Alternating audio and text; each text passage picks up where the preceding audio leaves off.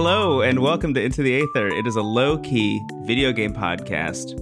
My name is Brendan Bigley. I'm Stephen Hilger. Pray, come along with us as we talk about one of the new big releases from the Nintendo Direct that happened last week. We recorded it, so just to recap, we recorded an episode last Sunday. It came out on Wednesday, I think it was the 9th, and then immediately, like a couple hours later, there was a Nintendo Direct in which they announced a bunch of things that we were excited about and a bunch of things that we didn't even know we needed to be excited about, and a couple things that we actively accidentally predicted.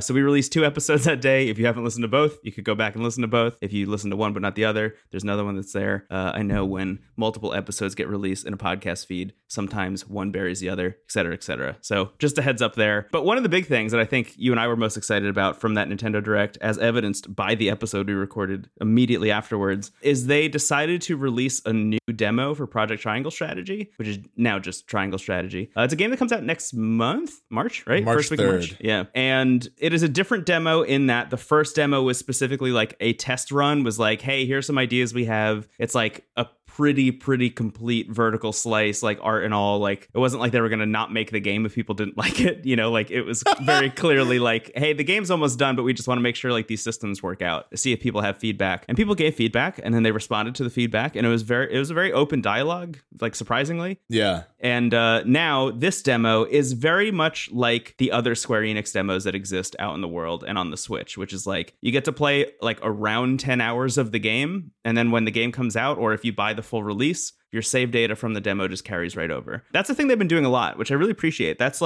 in the Tokyo RPG Factory stuff. It's in Dragon Quest XI. I think Dragon Quest Builders 2. That's just like a Square Enix staple at this point, which I think is amazing. It's a really good system. Yeah. Because I think people are always like, bring back the demo. And I feel like that is the best version of bring back the demo. It's like, not only did they bring back the demo, they actually improved on what demos were from the era that people have nostalgia for in terms of demonstrations of video games. Yeah. So it's pretty tight. And you and I have played a whole bunch of the Project Triangle Strategy demo. I finished it. Yeah, you finished it. Yeah. Don't want to bury the lead. Steven's done with it already. I'm still like processing your casual use of the Victorian Prey. Like, you gave a lot of information to me and the listener, but I'm like shocked and impressed at just the casual prey. Steven, they use the word prey to start sentences in this game so often. It is it's like deeply burned into my fucking cortex now. Prey and Mayhap are like this game's like Oblivion is to Well Met what Project Triangle Strategy is to Mayhap and Prey. And Prey, yeah. Yeah, which obviously we love. Yeah, so you and I played, like you said, there's the original demo that not only was like a test run, but it was also like, here's what to expect kind of like in the middle latter half of the game. Yeah. Which was also, I think, a really smart idea. It's like, here's like what the game's going to feel like when everyone is like leveled up and you have a lot of tools. And it was really impressive. The game itself is largely I would say it's a spiritual revival of Final Fantasy Tactics. Yeah. It plays almost identically if you've played FF Tactics or Tactics Advance. Specifically the latter, I would say, because the game very clearly communicates like the most important thing in any battle is unit placement and like verticality. Mm-hmm. So, you know, we'll get more into systems later, but that's largely what the game is. So the crux of it is like those types of tactics battles. Every character plays uniquely, that's like one of the things I really love about this game is like every single character is a unique class that has a very specific role. Yeah. That is also somehow easy to understand, even if you don't really play a lot of these games. At least I would think. Like, I do, so it's a little bit hard for me to gauge like what's beginner friendly, but I do think like the concepts are like, okay, this character freezes shit. This character has a bow and arrow. Like, it's not like, you know, the weight of a silver axe is like, you don't have to think about weight and stuff. You can just do what is promised. It marries a lot of the stuff that worked about Final Fantasy Tactics. I would say you're right to focus in on Advance. Although I didn't play the PSP one. But I want to. But anyway, it marries a lot of what worked about Final Fantasy Tactics with a lot of what is currently working in Fire Emblem, which is great to me. Oh yeah, because I feel like you're getting like the weapon triangle stuff as well in a certain sense. You also have the triangles. You also have the elemental weaknesses. I think it works really well. I think the thing about Fire Emblem that I really appreciate coming over here is like the very deep conversations between characters, like the heavy emphasis on story and specifically your relationships with characters, I think is carried over from Fire Emblem in a really smart way, and kind of makes good on one of our biggest issues with Octopath Traveler. So honestly, I mean, there's so much to talk about here. I feel like, just to loop back, our very first episode of the podcast that we ever released was about Octopath Traveler. It was like, I think the first game where you and I played it, we were like, this is actually all we want to talk about this week, because just to be candid, you and I had been recording a bunch of test episodes. That was the first one where when we were done recording and like editing, it was like, oh yeah, that is episode 1. Like, that's a good first episode. Yeah. This is what we want to do with this podcast, like, going forward,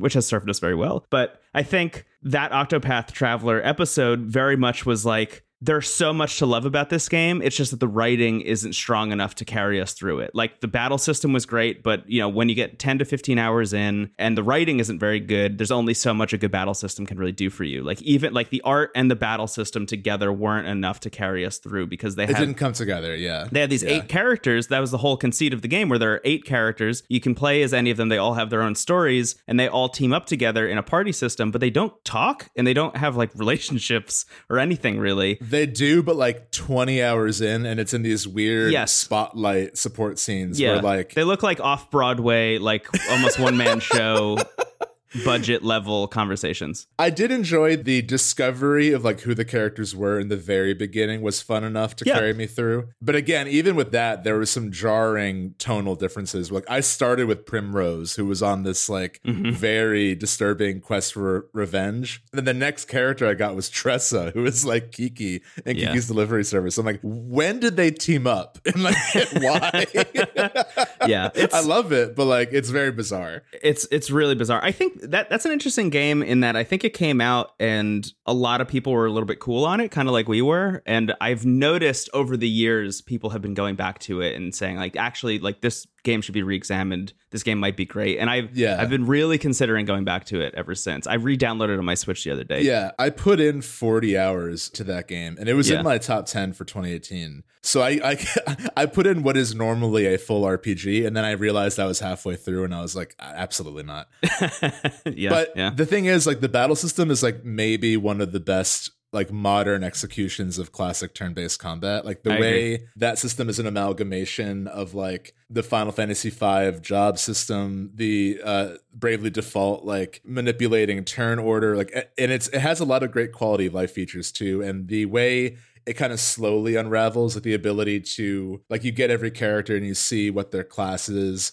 and then the ability to multi-class and like experimenting that way. Like, that is all really great. So like, if you're someone who can just like ignore the story, you'll probably have a great time. But that being said, the story is a lot of it. The game was made kind of like half and half, where it's like the selling point was like this kind of golden age era RPG story that just didn't really deliver in any way. Totally. But anyway, Project Triangle, I think, really benefits from the narrative focus of it, where like the game is also divided into 3 sections, triangles.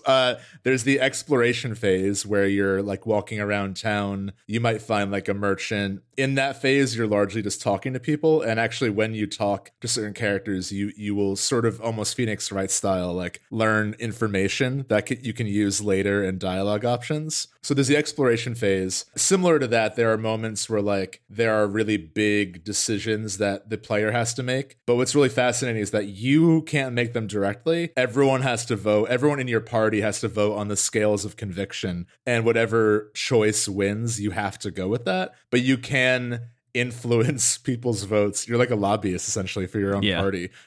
You can talk to people and try to convince them, and the information you got from the exploration phase can potentially help sway them. I think this is a really brilliant system, and I like it so far. I'm a little worried about how easy it's gonna be. Like, the first big decision isn't really like a super intense one. So like even like when you talk to characters who are undecided, it will say like they'll listen to reason, and they're not really like super set either way. And I found that all the dialogue I used that I unlocked from the exploration phase, that was like the key to victory, except in one case. So I hope it's not just like by talking to everyone, you'll always win the election. You know, like I hope that it's a little bit more nuanced than that. But the way they explain that system when it first pops up is you have to go and talk to each of your individual party members, right? To kind of like, if you want to sway them, if you know that they're going to vote one way and you want them to vote the other. I guess just to be clear, the first vote, I don't think this is a spoiler. It's just you're getting on a boat and you're deciding which place the boat is going to go. Like that's it. And everybody just kind of has like some like fun reasons why they want to go visit one place or the other. Like one of them is like more tropical than the other one, so some people want to like go hang out like in the sand. But anyway, people are like deciding one way or the other, and you can go have conversations that are like, actually, I'm more interested in this place, and they'll be like, oh yeah, I'm more interested in that too. So like there's a warrior on your team in particular who's like, I've heard that the warriors in X place are extremely formidable. I want to go spar against them. And then you can be like, well, because you learned this in an earlier exploration phase, well, I learned that this other place has like maybe the most powerful mages on the planet. You can fight against like hand-to-hand combat warriors any day of the week. Why don't you go fight against the strongest mages in the world and see if you can build up your defenses in that way? And she's like, oh shit, great fucking idea. Obviously sways her vote. Some people are, I would say, a little less open to your swaying them back and forth, but that's where the other bit comes in that they explained in this tutorial section, which is essentially like the decisions you're making, like you as Sarah Noah, who is the player character in this case, your decisions as Sarah Noah are actually changing his convictions as well. So there's a hidden meter behind the scenes that like you're not really able to fully grasp, but as you're making decisions, you're changing how confident he is in his own convictions. Gotcha. So if you're like, for example, a person who is very headstrong and like kind of like a warrior and very much like charging into battle, if you're trying to convince somebody in the scales of conviction phase by saying like we should all hang back, people are going to be like, I don't believe you. That's like the exact opposite of how you usually act. You're clearly just doing this for ulterior motives, and they might not believe you, and then they'll vote the other way. So the other decisions that you're making in dialogue trees also influence that outside of just the conversations you're having in that moment. I really love that. Yeah, because it's really cool. There are three triangles. There are three like moral systems, or I guess like kind of like Paragon, Renegade, and Mass Effect. Yeah. There's utility, liberty, and morality. And conveniently, there are also three kingdoms that seem to embody those ideals as well. So like Sarah Noah.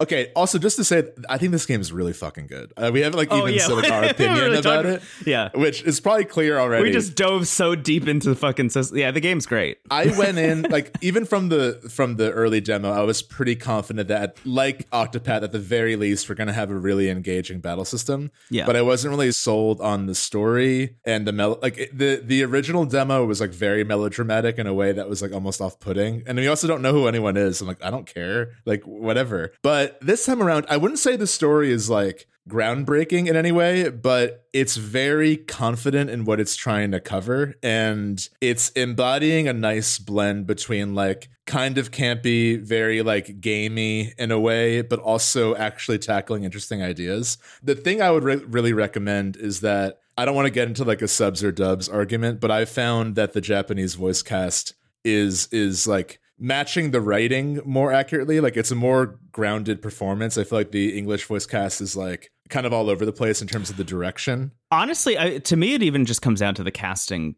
in general. Like some characters in the Japanese, because I've switched back and forth a little bit, because I usually for the first like hour or two of every game, I'll switch back and forth on and off just to see like, okay, which one actually feels better. I'll also get into why I almost went with the English voice cast at a certain point. But anyway, the reason I landed on the Japanese voice cast specifically was like certain characters, like the more regal characters and specifically the player character, I just think the casting is better. Like the tone of voice, I think just matches totally those characters significantly better in the Japanese voice cast. The reason I almost went with the English voice cast at a certain point. So just to back up, when the first demo for this game came out, I was doing a show on YouTube every day where I was like just talking about video game news, and there was a Nintendo Direct and the Project Triangle Strategy demo was released, the first one. And I was like, I'm going to do the episode of the show, talk about the Nintendo Direct news while playing Project Triangle Strategy. And within about 3 minutes, I completely forgot to talk about news. And I just sat there on stream and played Project Triangle Strategy, the demo, for like an hour and a half, and like missed my first meeting of the day because I was so engaged in that game. I was immediately like, this is one of my most anticipated titles of next year. I'm so excited for this. It just really blew me away. I think that focus on combat was really smart because it really pulled me in. I was like, great, I'm going to get this again. And there was like some story stuff. And I was like, honestly, I don't, it feels a little bit Octopathy again. I don't know if the story is as strong. I think you're totally on the money that like we just saw the middle of the game. We didn't know who any of the characters are. You start this demo specifically, and it's like, great, we're starting from the top. You're starting from like, the prologue. not even chapter 1. You're introduced to all these characters, and like the writing is honestly great. As you were saying, like, I think they're not like breaking any new ground in terms of like, you know, fantasy medieval combat story. You know, it feels almost very Fire Emblem in that sense, but all of the character writing is really strong. I think the actual like tension between the three nations is really strong. I was really impressed by it. Where I think this game falls flat for me right at the top, and like I think it's going to get a lot better, at least based on what I've already seen, is I would say the first like 2 to maybe even like 2.5 hours is just like so much story and so much dialogue. And to be clear, it's good, but I can't sit there for 2.5 hours and just read text. That's been, I think, my biggest hurdle to get over with this game. And then as soon as you get over that, as soon as you get to chapter 3 specifically, the game totally takes off. Like there are 2 combat battles in the first 2 hours of the game. Yeah, I was really worried. I'm like, is that going to be it for this demo? Like this 2, and one of them is like a scrimmage. So it's like, okay. So it's like all dialogue and then like a 15-minute maybe battle in between all of that dialogue for about 2 hours. And I was like, this is very worrying. And then as soon as you hit chapter 3, it's like, okay, things are starting to pop off a little bit. You also have the ability to go to this thing called the encampment, which is where you like level up items and do all this other stuff. But they also have the ability to do like training battles. So I was like, great, just fucking put me in the training battle camp for like another hour, and I will just like do all the battles that I wish I had done for the first 2 hours of this game. And I did that, and I leveled up all my people, and it was great. I had a really good time. But I think that's the one weakest thing about the beginning of this game, and I think that that's going to turn a lot of people off. I think there are a bunch of people, like you and I are obviously going to be very effusive about this. Like I really, really urge people to push past those 2 hours, which, to be clear, again, are good from a writing perspective. It's just there's too much of it. It really does balance out at a certain point. It's just like that first 2 hours is a lot to ask of people, I think. The ratio between battles and story gets much more even later on. Yes. Because there's also a point where like every like beat of the chapter, you see this really lovely world map, and you can choose on the world map like, okay, this red mission advances the main story. This green mission is a little vignette of like what's happening in Roland's kingdom, which like truthfully, I don't care. I just want to go into a battle. But you know, there's like side stories happening, and then from the earliest demo, it seems like there are also going to be like missions where you may recruit a character, and the characters that join your team are also influenced by Serenoa's convictions. So like if you're more leaning towards one conviction or not, you'll get different characters, which I think is really brilliant. I think that if that continues to pay off, that's like one of the most interesting like role-playing systems I've seen, like in a kind of mathematical way. But yeah, I mean, I think like the story at the very least it's very intriguing. The characters are fun. I love the artwork for the characters. Like everyone has like a classic like, you know, Final Fantasy sprite look. But if you look at like the menus, like all the characters have these really beautifully illustrated portraits, and like even it's very similar to Fire Emblem like Awakening or the older ones. You get like a scene where they're introduced, and that's like kind of your blueprint for what they're like, other than maybe in the Scales of Conviction where you have to convince them. Yeah. But a lot of it is like filling in the blanks. There is no permadeath, which is cool. And one system that I really love that I think is like something I'd like to see in other games is that there are multiple ways to win a battle, and the game is like, oh, if you like attack from behind, you're automatically going to get a critical hit, which will trigger follow-up attacks from all the adjacent allies, which is always so fun to pull off. Yeah, totally. Verticality does more damage, you know, whatever. But like you can kind of brute force your way through the battle if you want. But if you do pull off those like very stylish attacks, you get like kind of in-game achievement currencies where like if you there's a character who like does a big like kind of radius of fire damage, and if you like light up a bunch of enemies at once, you'll get like, you know, okay, you hit all these enemies with a single attack, or like you got this backstab or whatever, which will just sort of happen organically. It's not something you have to like worry about at all. But like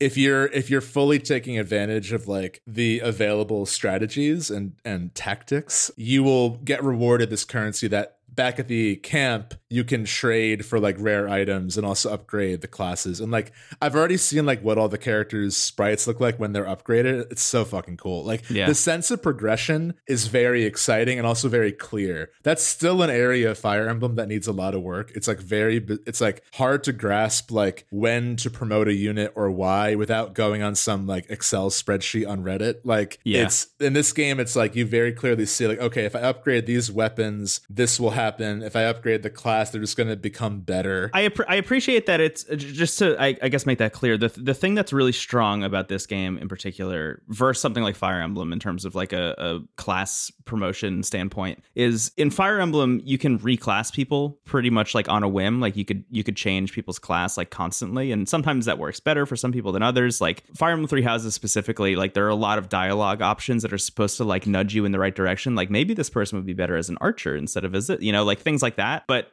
I think a lot of people won't really know to do that unless they played other Fire Emblem games or they're Googling it, as you're saying. What Triangle Strategy does, which I think is brilliant, is that every character, because they all play so differently, they all just have that class. That's just their thing. You're not reclassing them, really. You're just leveling them up using these, they're called kudos points, using the kudos points that you can use to buy the upgrade material that you need for them to specifically class up and rank up. So they just get better at the thing that they're doing. Where the actual customization lies is in the weapons, which again, unlike Fire Emblem, you're not like getting a new weapon for a character. You're just making the weapon they have better and in different ways that more suits your play style in particular. So you just have like a very classic upgrade tree for each person's weapon, and you can just kind of decide what you want them to do. Obviously, there are like resources and it costs money and things like that. So you're going to have to like go out and try and find that stuff. But at the end of the day, I think you're right. I think the progression system is like really, really streamlined. When I first saw it, I was like, this is very daunting. I don't know how I'm going to engage with this. And then as soon as I like started messing around with the menu, I was like, oh, wait, this is fucking brilliant.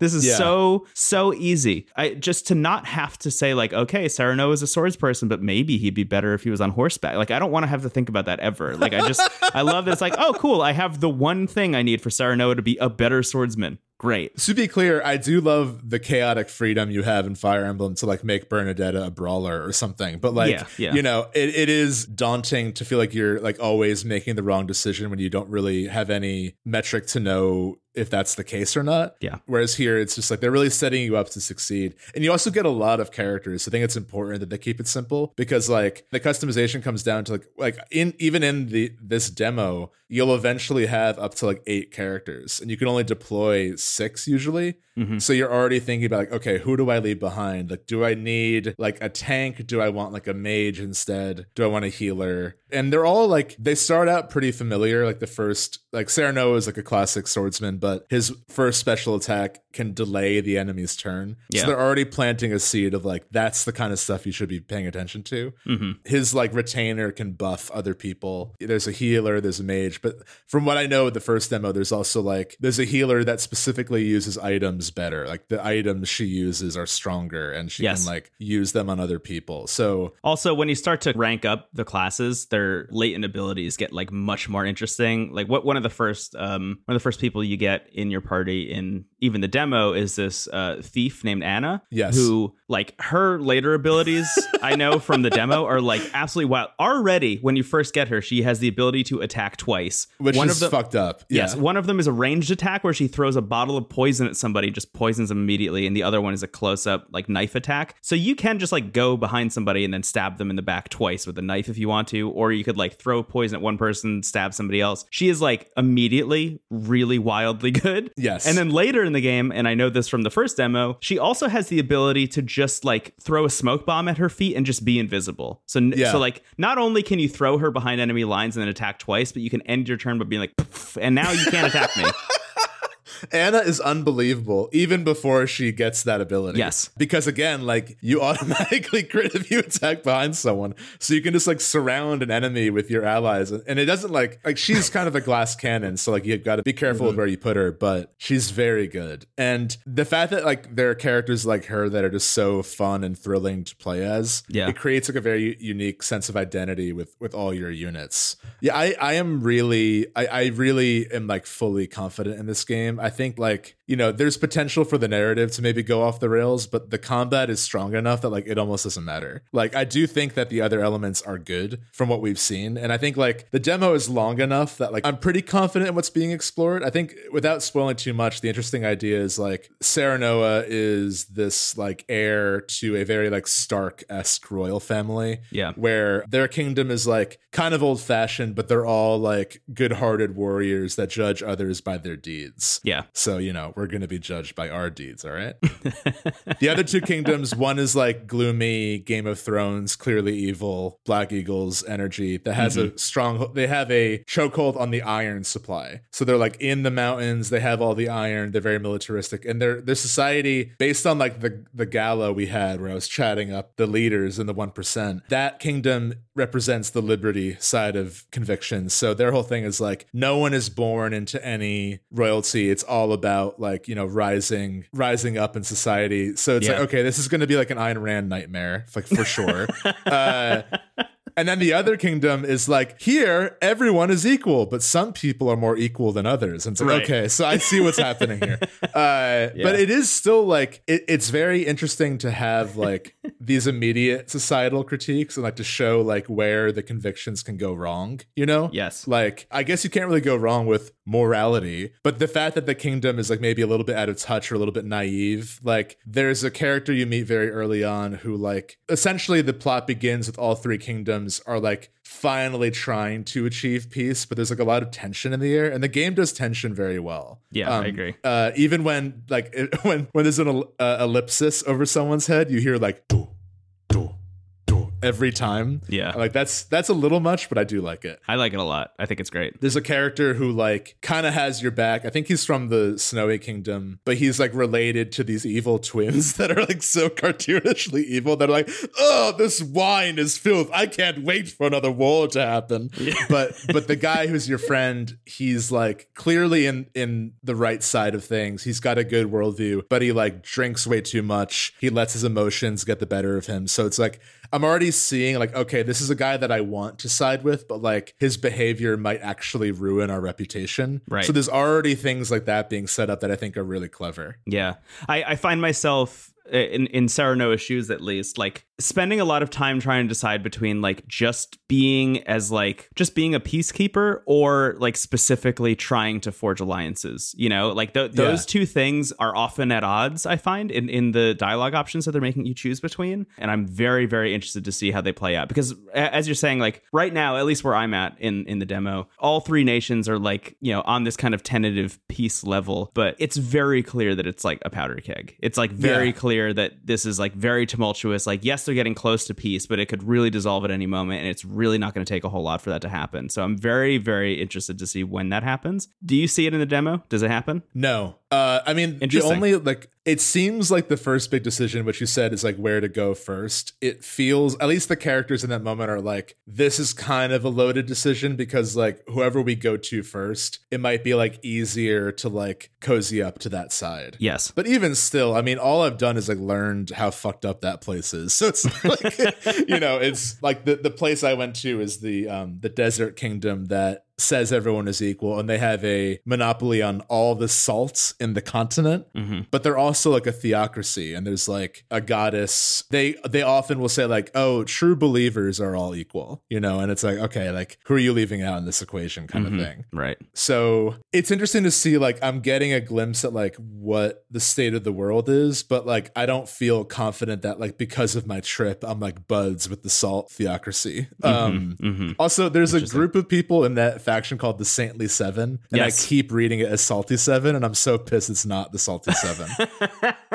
But if nothing else, the game is very intriguing, and it's creating these discussions. And like the only kind of thing that annoys me sometimes is I feel like often I will come to conclusions faster than Sarah Noah does, where I've already kind of made up my mind, and Sarah Noah's like, we should go there. I'm like, you're a fucking idiot. Like, no, like, you know, it's not like glaring, but it has already happened twice. Overall, though, I do think the role playing and like the moments where you get to choose dialogue are usually well placed. But like every now and then I feel like Sarah Noah could have noticed this a little faster.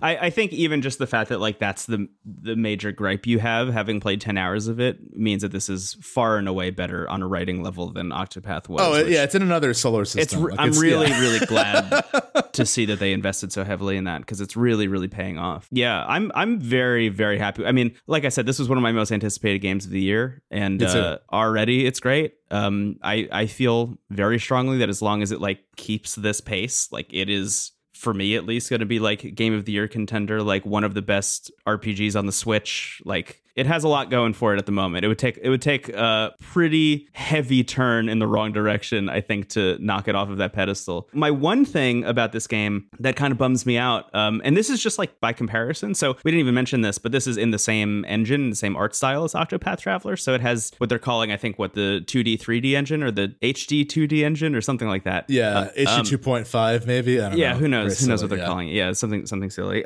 They're using that engine, which is now being used in a bunch of other things. As we mentioned, Live Alive is going to have that, which looks great. Dragon Quest 3 is getting a remake in that engine as well, which is also gorgeous. The thing about this game that kind of bums me out a little bit is I just think the color palette is a little too muted. Like, it's a little too desaturated. It looks a little bit muddier than I want it to. And that was actually why I re-downloaded Octopath, was so I could look at them side by side. Octopath is like much more vibrant, especially, you know, the places that need to be vibrant, like Tressa's area and the forests that you make your way through, like the very high fantasy forests. Like, they're all really gorgeous. And then you look at the trailer for something like the Dragon Quest 3 remake, and that is like stunning, in your face, vibrant. Like, they're really trying to make it the most like fairy tale kind of vibe possible, and it really, really works in that game. And this is like definitely going a little bit too much in the Game of Thrones direction, I would say. Although all the art is really beautiful and the environments are like really well realized, I just think the color palette kind of like makes it a little bit hard to look at for long periods of time. Like, I don't want to hang out in the world for really extended periods of time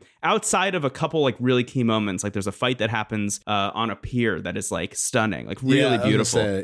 You know, I definitely agree. I think it will depend on like how the other maps are. I will say that the Salt Desert Kingdom is nice to look at, so you might enjoy visiting there. That actually might be why I went, because I'm like, I don't need another gloomy fortress. Like, I'll go to the Salt Hell and hang out there. We didn't even talk about the music. The music is amazing. Oh yeah, really bold choice. it's very bossa nova. Like, it's like I have, I think, 10 hours in the demo, but I would say 4 of those were like I left the game on while I like cleaned the house and made dinner, because it was just so nice. But I would say, like, depending on how fast you go through the game, there's like anywhere between like 4 to 8 hours here, depending on if you do like the optional battles or the cutscenes or not. Yeah. But it's the first 3 chapters. And what's cool too is you can see like there's a flow chart of like the progression of the story. So you can directly see like, it's really cool. Where was there a fork in the road? What decisions did I not take? So, you know, I don't know how long the game is going to be, but I imagine like a New Game Plus is probably a thing where you can go back and do the other choices. We'll see. Yeah, that's kind of my big question, is like, are they really expecting me to play through this whole game again? Like, I am making saves for all those different choices, but I'm a little bit iffy on like, okay, if this game is like 40 or 50 hours, I don't know if I'm going to go back and do the whole thing again. Yeah, that's true. I mean, I guess like I'm less concerned about that and more. I think they are more invested in the like ability to choose versus like you have to see all of them to understand the story. Yeah, that's kind of my fear. Yeah. And I'm hoping they veer away from that, and it is more a just complete holistic thing. It is interesting though that they have that timeline. But I mean, if I like it, I won't care. I've put in 400 hours of 3 Houses at this point, so if I like it on the same level, it's for a specific kind of person, and I'm talking to him. That timeline is very, I mean, it's just because I'm playing it simultaneously, but that timeline is very reminiscent of Radiant Historia. But because Radiant Historia has like a Chrono Trigger thing going on, it allows you to go back to those points and make different decisions and see how they play out. And I would be very interested if this game eventually had some kind of fun time travel twist, but I would imagine that would be in all the marketing if that were true. Yeah, that might be a bit jumping the shark. Hey, Triangle Strategy is fucking good, maybe even great, and I'm excited to find out if it's great. I'm on the same page. One thing I'll add too is that speaking of Fire Emblem, there is Divine Pulse. There eventually is a mechanic where they say it's like you're simulating a move where you can like see what would happen if you took a move before committing to it, which is like, I think every tactics game should have that. It's awesome. Because it's just the best. Yeah, it's so fun because Octopath Traveler had the visible turn order and, you know, a lot of like messing around with the turn order, along with their the way they kind of pull in the persona and SMT, like figuring out the weaknesses of enemies and things like that. Yeah. Like a lot of that combat system was so brilliant, just to like pick and choose all the best shit that's happened in turn-based combat since then. And I feel like this is doing the same thing for like tactics and unit placement and stuff. It's really smart. It's really, really smart. Yeah, this team has proven they are like masters at refining the past in mechanical ways. Yeah. And I think this game has the potential of like also having a narrative that complements that. Totally. So very excited. Yeah. They made it work, designers. Would you describe yourself as liberty, utility, or morality? I want to say morality, but it might be utility. What about you? I would probably say... It's definitely not liberty. I would probably say morality. But anyway, let's move on. Let's move on. Bye-bye, dear listener. Pray you come back and listen to more. Mayhap! Is that the listener? No, that was me. I don't know who that was. Get out of here. Shoo! Brendan. Steven. Quick announcement. So we are partially responsible for using kind of forbidden arcane magic to summon Chrono Cross, Radical Dreamers, and Portal 1 and 2 on Switch. And I was playing around with my alchemical laboratory and I was like, can I possibly summon Wind Waker into existence as well? More than that, I just wanted to stream it because it's been a long time since I played it. So because of my favorite invention, my ability to stream from older systems, my AV to HDMI adapter. They're really cheap. Highly recommend it if you want to do the same thing. I was able to stream Wind Waker from my Wii, which was very bizarre. And I did that. And it was my first time playing Wind Waker in a very long time. I've been very vocal about how much I love Wind Waker. It's probably my favorite Zelda. And I think you and I will talk more meaningfully about it at some point. I think it's pretty much every Zelda game, but specifically Wind Waker and Twilight Princess, I think are ones very important to both of us that we want to give a proper episode at some point in time. Yeah. But I thought I'd bring it up because I just was it was nice to revisit a game that I have such a fond memory of and be just sort of reaffirming my love for it, even within the first 2 hours. Mm-hmm. I will say, I think Wind Waker really does still stand apart from the rest of the Zeldas, mostly in a good way. I mean, it has the unique graphics, but I think it also just has such a unique energy. And I would say one of the better intros as well. It has one of the best opening hours of a Zelda game, other than maybe Skyward Sword, which I think has a really strong opening as well, narratively at least. But this one just really, you were watching the stream. I was curious because have you played it, or have you only heard of it or watched it? I have played, I would say 1 to 2 hours of it on GameCube, and then they did the HD re-release on Wii U, and I was the owner of the Wii U. So I ended up picking that up and played, I would say 3 or 4 hours, and that's as far as I've ever gotten Wind Waker. It's my top of the list of shame backlog.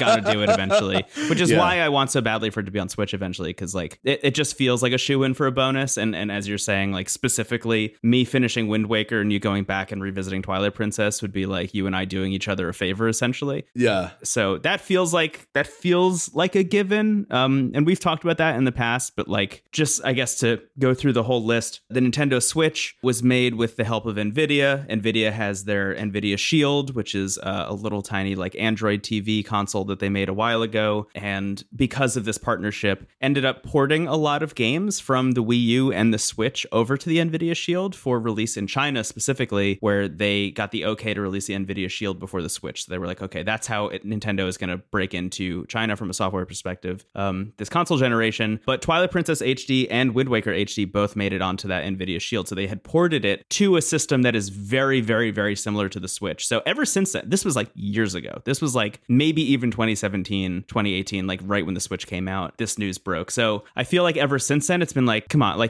the work is done. When is this thing going to come out? And it just feels like a shoe-in. But at the same time, I feel we're not allowed to speak our desires into the aether directly. I feel that's the rule. Yeah. We can't just say I want this. Yeah. The Q Consortium and TNG, they have specific rules for omnipotent beings, Uh-huh. That's true. They do. Do you want to shove me into a locker or what? Shove us both. If you're going to shove somebody, it's got to be both of us. We'll both fit. Here's my lunch money. So I would very much like that to happen.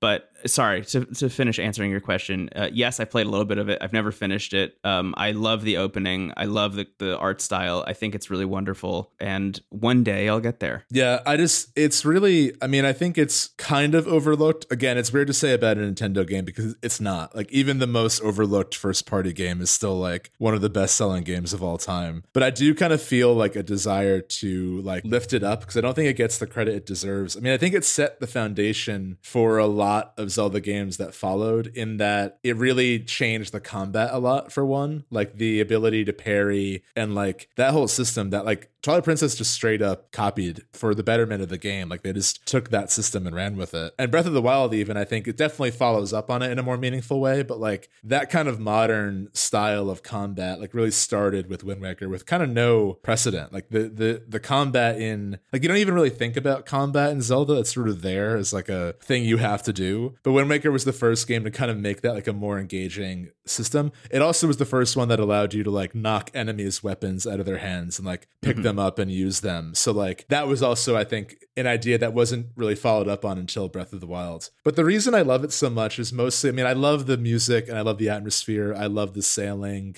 That's all amazing. But I think it also has one of the richer narratives in Zelda history, because it's the first game that really reflects on, I said this a lot during the stream, but it's the first game that I think created an interest in what we now know as the Zelda timeline, which like is kind of silly because again, a lot of it is retconned. Like there's no way a lot of it was like planned ahead of time. But for certain, like, every game after Ocarina, it seems like there was more thought put into like, when did this happen? Are these games connected in some way? Like Majora's Mask is a direct follow-up to Ocarina, and I think it works as that because it's like sort of a reflection of that game in many ways, and sort of like a nightmare of that game. And then Wind Waker is kind of this, you know, distant future Zelda that has like the story of Ocarina has become like mythology in Wind Waker. Yeah. And you can read that as very literally, like, okay, like that Link existed. Now the pressure is on this Link to like live up to that. But I find it also kind of meta in a way of like, what is the future of this series? You know, how do you follow these games? And a lot of the story of Wind Waker is about characters who don't want to fill the role that like society is demanding they do out of ritual, and fighting for a new future for themselves. And it's also, I think, the most, like, this is the closest Link ever gets to speaking because of how many emotions are conveyed through the animations of his face. Like even in the first hour, like the game begins with your grandma handing you like a Link cosplay outfit, and Link like embarrassed to have to put this on his birthday. Like he's like, he looks it's my so birthday. upset. Yeah, it's like, why do I have to wear this? And everyone's like, what are you wearing? It's like, shouldn't I do what I want for my birthday, Grandma?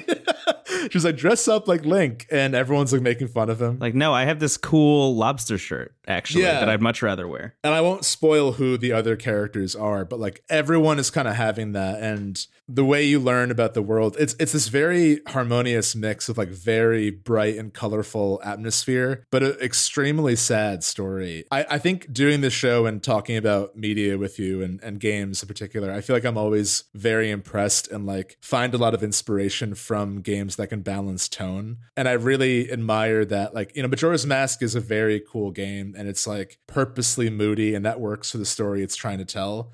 But I'm almost more impressed by Wind Waker to be this like almost Pixar-esque animation that tackles like similarly heavy things. You know, like, and I really admire it. I think it gets critiqued for, there's a part near the end where you have to do this like awful fetch quest for Tingle, which is so funny that's like a part of the game. But other than that, it's like close to perfect. I really, really love it. And that also got fixed in the HD remake, which I imagine if this came to Switch, that is the version that would make its way over there. So I feel pretty strongly that eventually that critique will be gone. I think Wind Waker, kind of like Octopath in a sense, like over the years has definitely gained a larger, more favorable audience over time. But, you know, back in the day when it was first announced, it was like, this looks like a cartoon. I want big, strong, cool guy Link. Where's the street sharks? I want to be realistic because I play Call of Duty now. I want Link to have a gun and be like, fuck you. Yeah. I mean, I read Nintendo Power. There were listeners asking for stuff like that. But I mean, I think it's really interesting to think about. This connects to Chrono Cross for me, and I'm not going to talk about Chrono Cross again, don't worry. But in the terms of like sequels in beloved series or like sequels to beloved games, like I think that usually the sequels that take the most chances are the ones that people remember more fondly. Like when Ocarina came out, everyone just wanted everyone just wanted Ocarina 2. They just wanted like a follow-up to that game in that style. And Majora's Mask and Wind Waker, while they were really well received, like there was a part of the fan base, mostly like I think younger kids like around my age when those games came out, that were like just wanted more of the same and were like almost off-put by the changes. But again, time has proven like more people talk about those games than the ones that tried to more emulate Ocarina, I think. Yeah, you're totally right. So it's great. I'm really excited to play more of it. I might stream more of it. I'm not entirely sure, but regardless, like I'm glad that I have a way to play and share it, and I'm very excited for the hopefully inevitable Switch port. Yeah. If that gets released on Switch, I will probably either stream or record my whole playthrough like I did with Link's Awakening, because I feel like that'd be a fun experience to share. Finally getting through that game. Yeah, that's available on YouTube, by the way, your stream of Wind Waker. And if you do it again, it'll also be there, so you can go check that out. Yeah, currently it's the first like 90 minutes. So it's like the opening chapter, basically. Yeah. Also on YouTube, a little plug, but we're doing a bonus episode this month, February 2022, about Portal and Portal 2, as mentioned. And I just decided kind of on a whim to record my playthroughs of both of them, because I like the idea of sharing the prep that we do for bonus episodes. So I just like sat down and played through Portal 1 this week, recorded it. It ended up only being 2 sessions, which was kind of wild. Yeah, it's a short game. I think a lot of it came down to like I remembered some of the solves. You know, like sure. When you get yourself in some of those test chambers, it's like, oh yeah, I think there's like something involving this. And then you kind of poke around. It's like, yes, that is exactly how you do this, et cetera, until you finish the game in about 2 hours. But I'm going to go back and I'm going to do the developer commentary also. I don't know if I'll record that as well. I feel like that's just going to be very like me sitting in front of my TV with like a big bowl of rice kind of thing with like an egg on it and just like playing through. I think that's going to be very fun. But I will record my playthrough of Portal 2, which I have not played since it first came out, and I'm very, very, very excited about that. Yeah, me too. I don't think I ever finished it. I'm very excited for that one. Oh god, that game is so good. I just remember how much I love that game, and I'm really hoping that I feel that way again. I will say, just from playing through Portal 1 again, I mean, that game is like unbelievable. Yeah, it's an unbelievable video game. So very excited for that bonus episode. I think it's going to be really fun. Very similar to I guess weirdly our 13 Sentinels bonus, in that like we're just seeding it for when people eventually play it, because 13 Sentinels comes to Switch in April. Yes, and Portal is coming to Portal and Portal 2 are coming to Switch sometime this year. No date given, but very excited about that. The other thing I wanted to plug that I've been playing, I think I can talk about this. There was nothing that said that I couldn't, but Dicey Dungeons, which is a game that you and I really loved, I think from 2 years ago. It was the very end of 2020, but we played it in like early 2021. Yeah, that game, which is pretty widely available on most platforms, notably was not playable on iOS or Android and is making its way over there. And right now the developers are doing like a public test of it. So if you have iOS and you have Test Flight, you can just, I think, as long as there's space is still available, you can just go test that game. And on Android, I think there's no space limit. So if you have an Android phone, you can just go try it. But I've been playing the iOS version of Dicey Dungeons a lot this week, like a lot, fully back into that game. Honestly, I think using the touchscreen, which I think was available on the Switch, I think we mentioned that when we first talked about it, but having that game on my phone in my pocket at all times is like perfect. It is an absolutely perfect experience. I will probably never play it anywhere else except for on my phone. I just want to make that very clear that Dicey Dungeons is coming to mobile. I've been playing it. It fucking rules. Definitely check it out when that drops. Also, maybe one of the best soundtracks like in existence. It's unbelievable. Yeah, I mean that game is just like a super group of a bunch of really incredible artists. So just very happy to have that game on my phone. And when it comes out in a full release, I will very happily purchase it a third time, because I think I have it on Switch, I have it on Xbox, and I will then have it on my phone. But yeah, Dicey Dungeons Mobile, some good shit. I love when there are games that we love enough to buy multiple times. Yes. I think, what are the ones for you that you've done that, if you don't mind sharing? Binding of Isaac is a big one. Yeah. I have purchased it on literally every platform it's available for. What else? Rogue Legacy is a similar one. I play through that game once every time it comes out on a new thing. I think Rogue Legacy 2 is coming out this year, like officially, which I'm very excited about. I really hope that makes its way to any console this year. I know it's like going to come out of beta and like be in 1.0 probably on PC only still, but I really hope that like in the process of getting to 1.0 they're also working on other platforms I'm not really sure, but I'm very excited for Rogue Legacy 2 whenever that happens. And what else? I don't know. There's probably more. Those are the two big ones that come to mind, though. Yeah, I think an obvious one for me is Skyrim. Yeah, that's true. I have Skyrim on everything, including VR. Yeah. Yeah, and I'll buy like the deluxe version too. Like, what am I doing? Like, I did the same thing. And then Celeste, I originally got on PS4 and then I got it on Switch. And then there was the limited edition physical release that came with like an instruction booklet and stuff. And I got that because I had to. I think those are the two for me, Celeste and Skyrim. That's fun. Yeah. Yeah. So those are just some games we've been playing. You played some Wind Waker. I played Portal and Dicey Dungeons. And I'm going to start playing Portal 2 soon. I'm excited for that bonus episode because there's a lot to talk about. It's exciting to think about like the bonus ideas we already have planned for the future months and then like what's also just coming out this year. Yeah. It's going to be a wild year. I'm very excited. Yeah, I think I was just talking to people in the Discord about this yesterday. We have a Discord. You can find the link at intothecast.online. But anyway, I was talking to some people in the Discord, like literally right before I fell asleep last night. I just like posted it like dropping a bomb in there. I was just like, do you really think that Breath of the Wild 2 is going to come out this year? Because honestly, like looking at the slate, everyone is typing. Yes.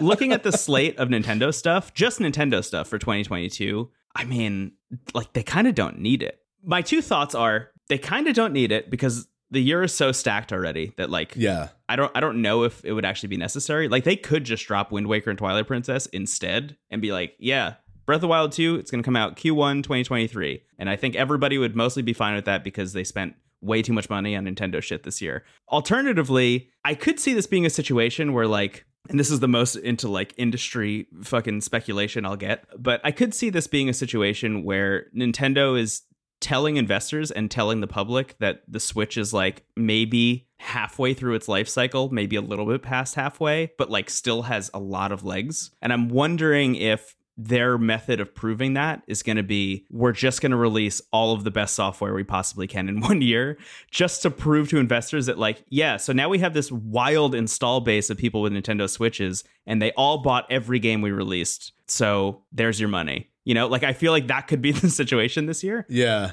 Just like literally put your money where your mouth is, like prove that the Switch has these kinds of legs.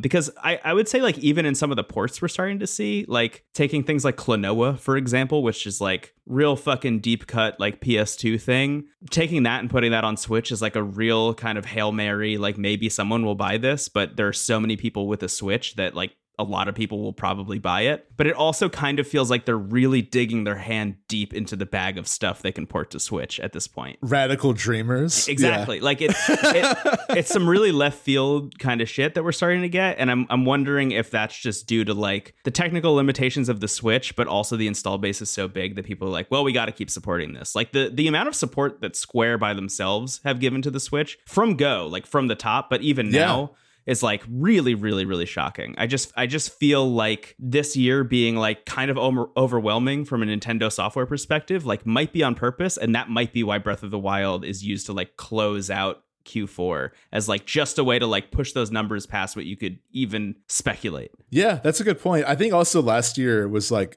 kind of noticeably lighter on Nintendo's end. Like there wasn't really like, I can't like, other than what there was the Pokemon remakes and Metroid Dread was the big one, but like financially, like that game did well, but Metroid is also kind of like a very niche thing compared to other Nintendo IPs. Yeah. So I think that this year might be like a version of what you just said, but also just like overflow from what maybe would have supposed to come out last year kind of thing. Right. There's also the pandemic of it all, which definitely is worth noting. But I mean, yeah, just based on what's happening now, like the fact that like Splatoon is like a halfway through the year event, that's a big deal. Yeah. We're getting, I mean, you know, Triangle Strategy is a big deal for us, but that's like in March.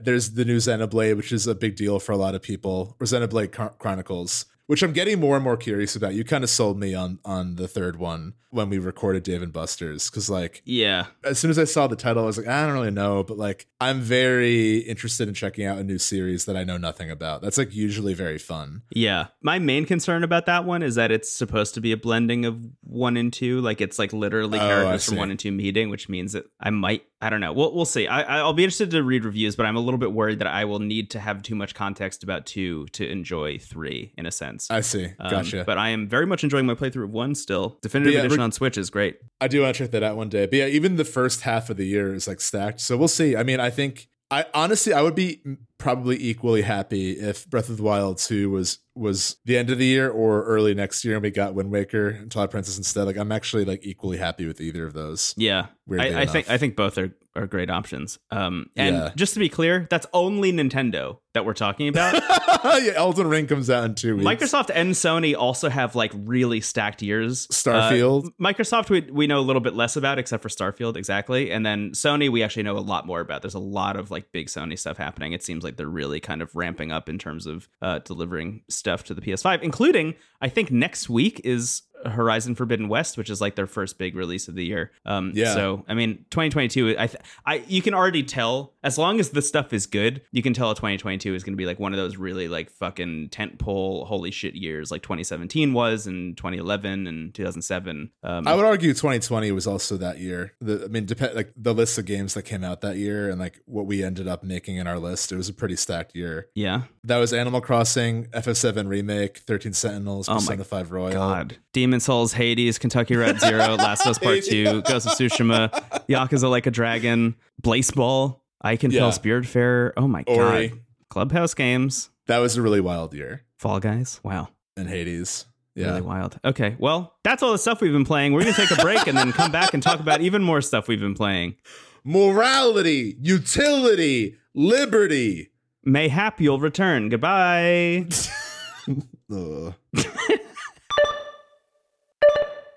Pray.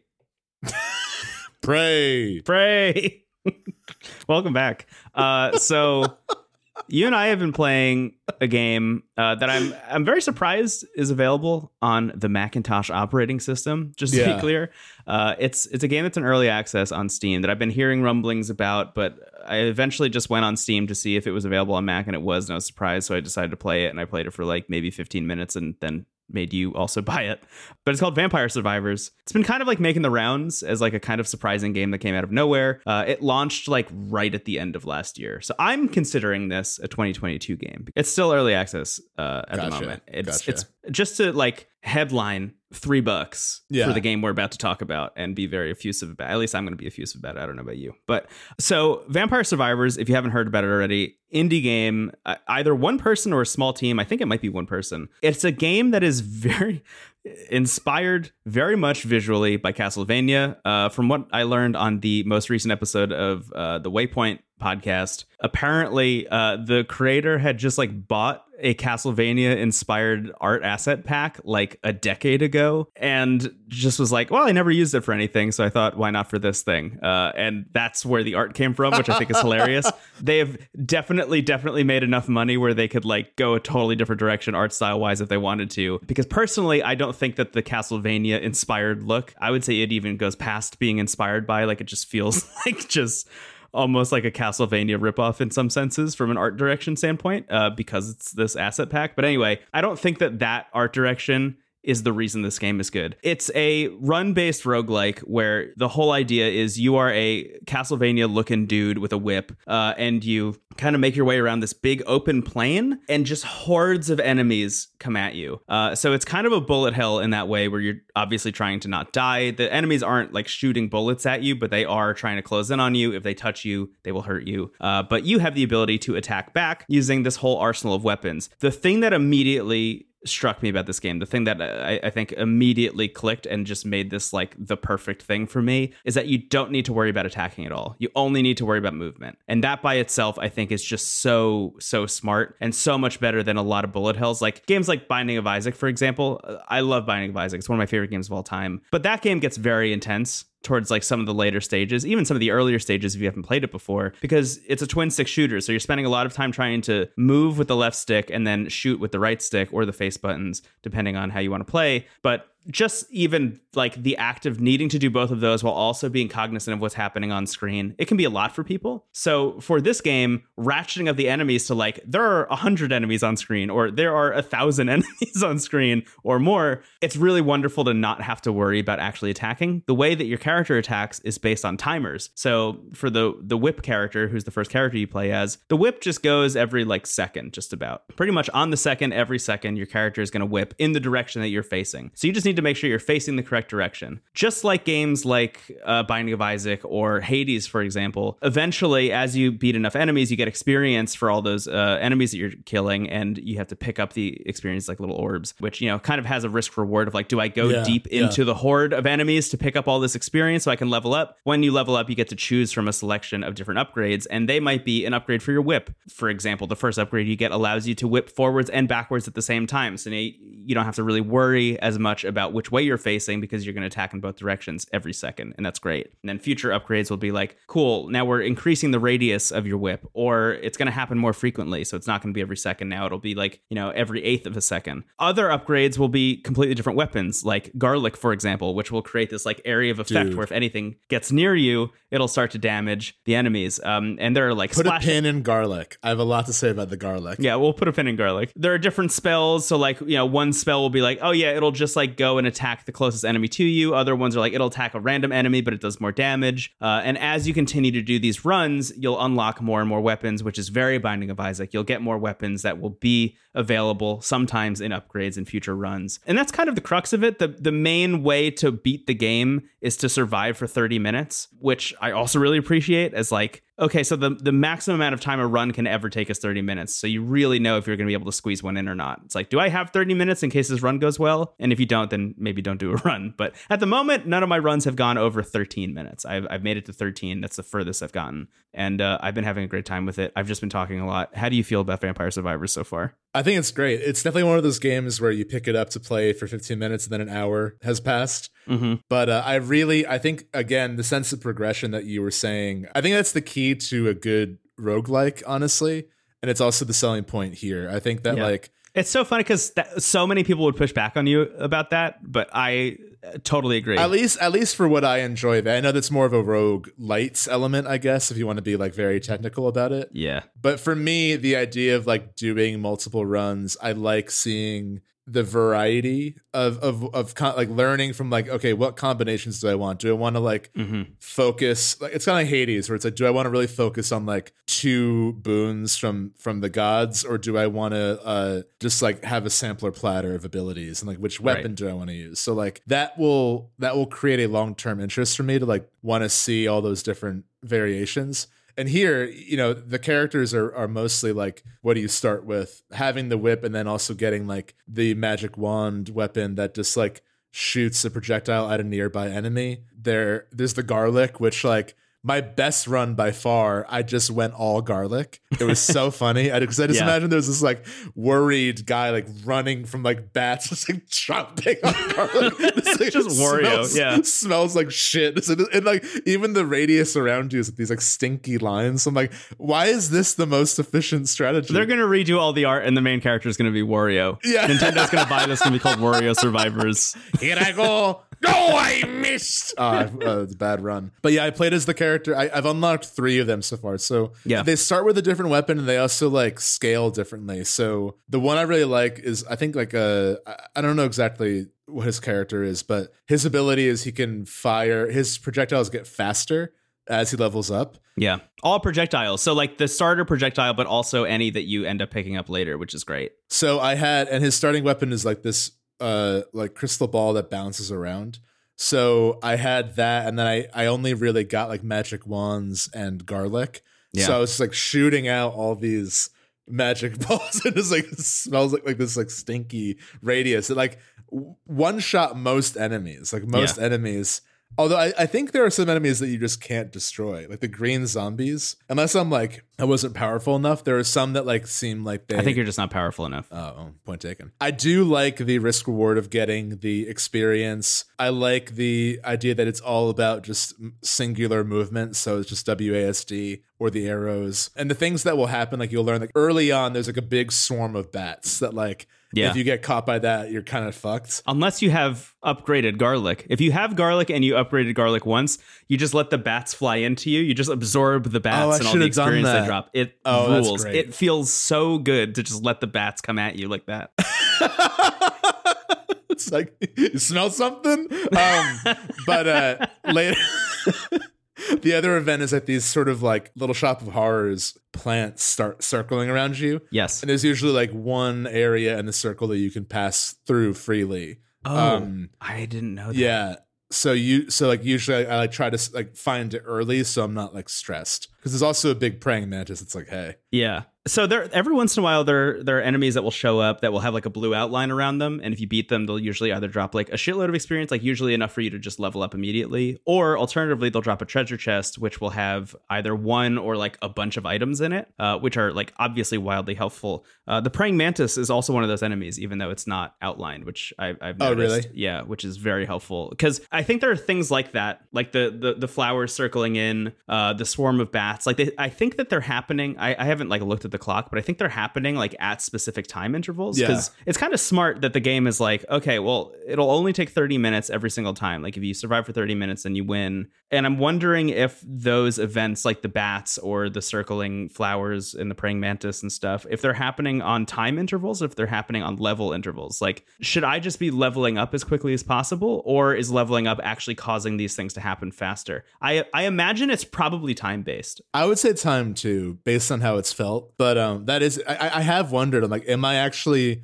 better off being like kind of cautious about like how much I pick up right away? I do wonder though if there is some type of scale to experience, but it does feel like if you haven't leveled up enough by like minute 10, like you're kind of screwed, because the enemies are harder to kill. There are some real like power checks that happen every once in a while. I think the bats are like the first one. They're like pretty light. Like I said, if you have the garlic and you've upgraded it once, like you're just good to go pretty much. Or if you have the garlic and you haven't upgraded it, what you can do is run in the same direction as the bats and you'll also be fine.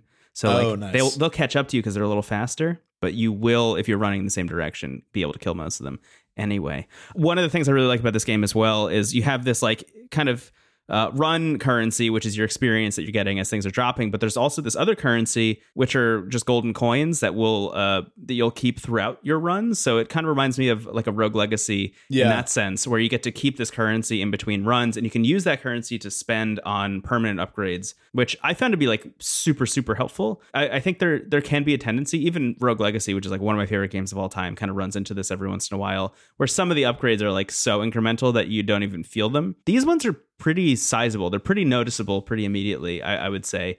For example, the first one that I got, because this just felt like the smartest thing to do, was I spent all the coins that I had on the upgrade that gets you more coins in future runs. Yeah, same with me. Yeah. So, I'm just accumulating more coins than I would have, so I can level up all my permanent boosts faster. The second one I got, though, was the ability to absorb items at a further radius, which also makes runs like significantly easier, just because you don't have to wade as far into the enemy hordes to get all the experience that's being dropped. So things like that are like wildly, wildly helpful. So I feel like it kind of has this like best of both worlds kind of thing, which I think some of the best roguelikes do, like a Hades or like a Rogue Legacy, where as long as you keep like bashing your head against it and keep just like dumping money into the permanent upgrades, like you will eventually be powerful enough to win the game. Like I think there's going to be an end point here where you'll just like feel like you've made it, That's a great point. Yeah, I didn't realize that the runs were a half hour. I actually do like that kind of like cap on it too, because there are some roguelikes that are kind of built to be forever, like Hades, where it's like there's this almost endless cyclical narrative that's happening and like a world and characters you want to visit. But then there's also so many in-game challenges and speed runs you can give yourself that like create like a permanent interest. Here, I mean, I've only played it for a couple hours. I don't know if it would be that for me, but I love the like arcadey score chase vibe of it. Yeah. And I think like it weirdly reminds me a little bit of Loop Hero in the sense that like you're kind of indirectly, like you have direct control over the movement, but a lot of the powers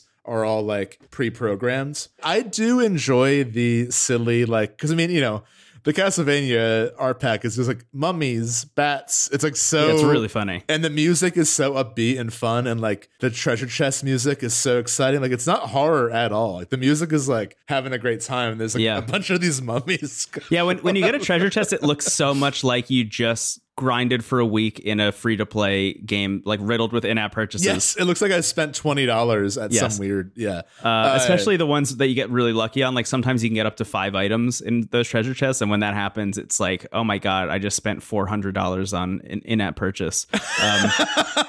But it's really fun. It's so funny because like the reason I wanted to bring this game up and the reason I wanted you to play it was like, A, I just thought you would like it, but B, yeah, it's great. It's fun. I think this is like one of the most prime examples of a game that like should be in early access. Not that I think like games shouldn't be, but like this just feels like the most prime early access candidate where like, yeah, it's got like some temporary art with this art pack that somebody bought 10 years ago. The music is like weirdly discordant, but super fun. Like not all of it meshes together.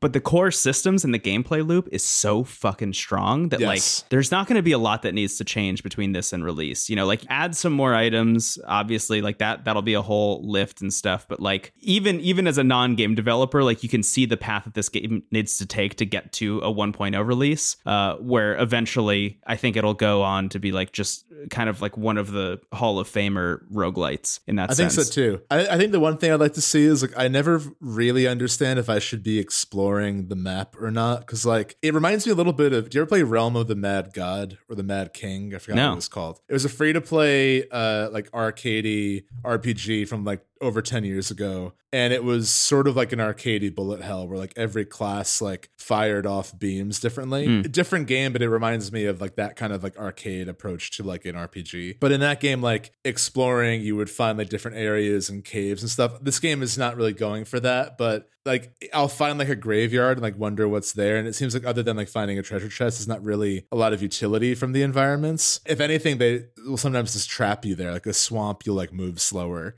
My only real gripe, I like the enemies. I think they're all fun and campy, but the sort of endless green of the map is like not great to look at. Like I don't really know what the fix is, because like they want it to be kind of bland so that like you're not distracted when there's like 1,000 enemies on screen. But I just, there's probably a better shade of green to be looking at is what I'm saying. I've also I've seen some screenshots on the Steam page at least of like more interesting environments, and I'm wondering if that's just like a thing we'll eventually unlock as we get further in, or maybe you're right. Maybe the further out you explore, like you'll actually start to find some stuff. I'm not really sure. The most exploration I do, generally speaking, are these like big torches that are all over the map, and if you hit them with an attack, they'll either drop money, like the gold currency that you can use to upgrade all your stuff in between runs, or they'll drop health, like literally the turkey or chicken from Castlevania will drop out of them. And that's the most exploration I do, is like I have not a lot of health and I gotta go find some torches and see if I can get some health out of them. But yeah, this game's really good, man. I mean, I'm it's like a lot of fun. I'm fully in. I'm very excited to watch it progress. It's gotten picked up by like a lot of big streamers and a lot of YouTube people. So like, I think this developer is probably making a lot of money, and I hope that they are able to make the game that they want to make by the time it hits 1.0, because it already feels extremely promising. I'm excited about it. This is also the kind of game that I love covering, because like as much as we can, before we were like trying to predict what Nintendo has planned, what Sony has planned, like there's no predicting games like this, and it's always the most exciting to be like, oh shit, like out of fucking nowhere there's this like Castlevania art pack game that has one of the best roguelite loop in a genre that is very populated. It's a very tall order to stand out in a crowd like that. So it's a fantastic game. I'm gonna play it a lot. I don't know if I'll stream it, but I'm considering it now that I've said that out loud. It feels like a fun thing to stream. $1 to $3. 3 corners, triangles. 3 bones. Yeah. Sorry, keep bringing it back to triangles. It's a failed bit. I admit it. I don't think it's a failed bit. I've got no utility. I've got no morality. Pray, be kind to yourself, Steven. Pray, be but yeah, Vampire Survivors is great. I would love to see more characters too, because there's only 4 currently. So I think there's more than that, but yeah, it's good, and you can get it on Steam, and it's available on Windows and Mac, and I imagine this will be great for the Steam Deck at a certain point, for those of you who got that, and I would like to see it on the Nintendo Switch. And I said that, it won't happen, but I would like I'm curious how it will play with either a controller or touch controls. Like, I wonder if this would be fun on mobile as well. I feel like, I could see this working really well on mobile. The big problem, I think, would just be the size constraint. Yeah, how many enemies there are of a screen. Yeah, but I have a feeling that like on something like the Switch, for example, or on like a console on a TV, just the fact that you only need to really worry about the D-pad is fucking great. Yeah, that's true. That's a good point. Vampire Survivors. It's a video game. I guess that's it. Should we wrap up? That's it, man. Thank you so much for listening. If you like the show, the best way to help it grow is to share it with a friend. As you know, intothecast.online is our hub for everything, places to listen to the show, links to our YouTube and Twitch. Like we said earlier, Brendan has his full playthrough of Portal on there. Portal 2 should be started by the time this episode comes out, I imagine. Oh, nice. As well. That's exciting. And that's also where all our streams go after the fact. So if you ever miss them, because I know we have a lot of different time zones in our audience, which is very cool to say. But if you ever miss a stream, they're usually backed up on YouTube as well. What's on the horizon? We've got the Portal episode coming out. The patron bonus that I've been kind of secretly hyping up should be like at the end of the month, maybe beginning of March, but that will be coming out in the coming weeks. I think we're recording that next week, so I'm excited to share that. And that's, I think, it for now, right? That's all that's everything. That's it. That's everything. Cool. Thank you all so much for listening. This has been our biggest year yet, and it's really wonderful to just see the show grow. We love doing it. We would do it regardless, but it means a lot to be a positive part of your day in some way. So thank you for listening. Yeah. Ditto to all of that. It's fun. It's fun to do. Wow. That's it. That's it. Yeah, I feel like there's more to say, but there's not. Okay, well, in that case, my name is Brendan Bigley. Pray find me on the internet at Brendan Bigley. My name is Stephen Hilger. Mayhap find me on Twitter at Stephen Hilger. And pray have a wonderful day. Do you feel like there should be an S at the end of Mayhap? I feel like Mayhaps feels fun, but that's not. Mayhaps is good, but Mayhap is confusing, and I like it for that. You know? Yeah, I get that. Yeah, Mayhap lights up the same part of my brain as foodstuffs, which is ironic because because of the S. Yeah. Yes, exactly. All right. Mayhaps the foodstuffs will be to your liking. Pray, eat. Pray. All right, we gotta go. Yeah. Bye. I just want to keep going. All right, goodbye. See ya. 1, 2, 3 triangles.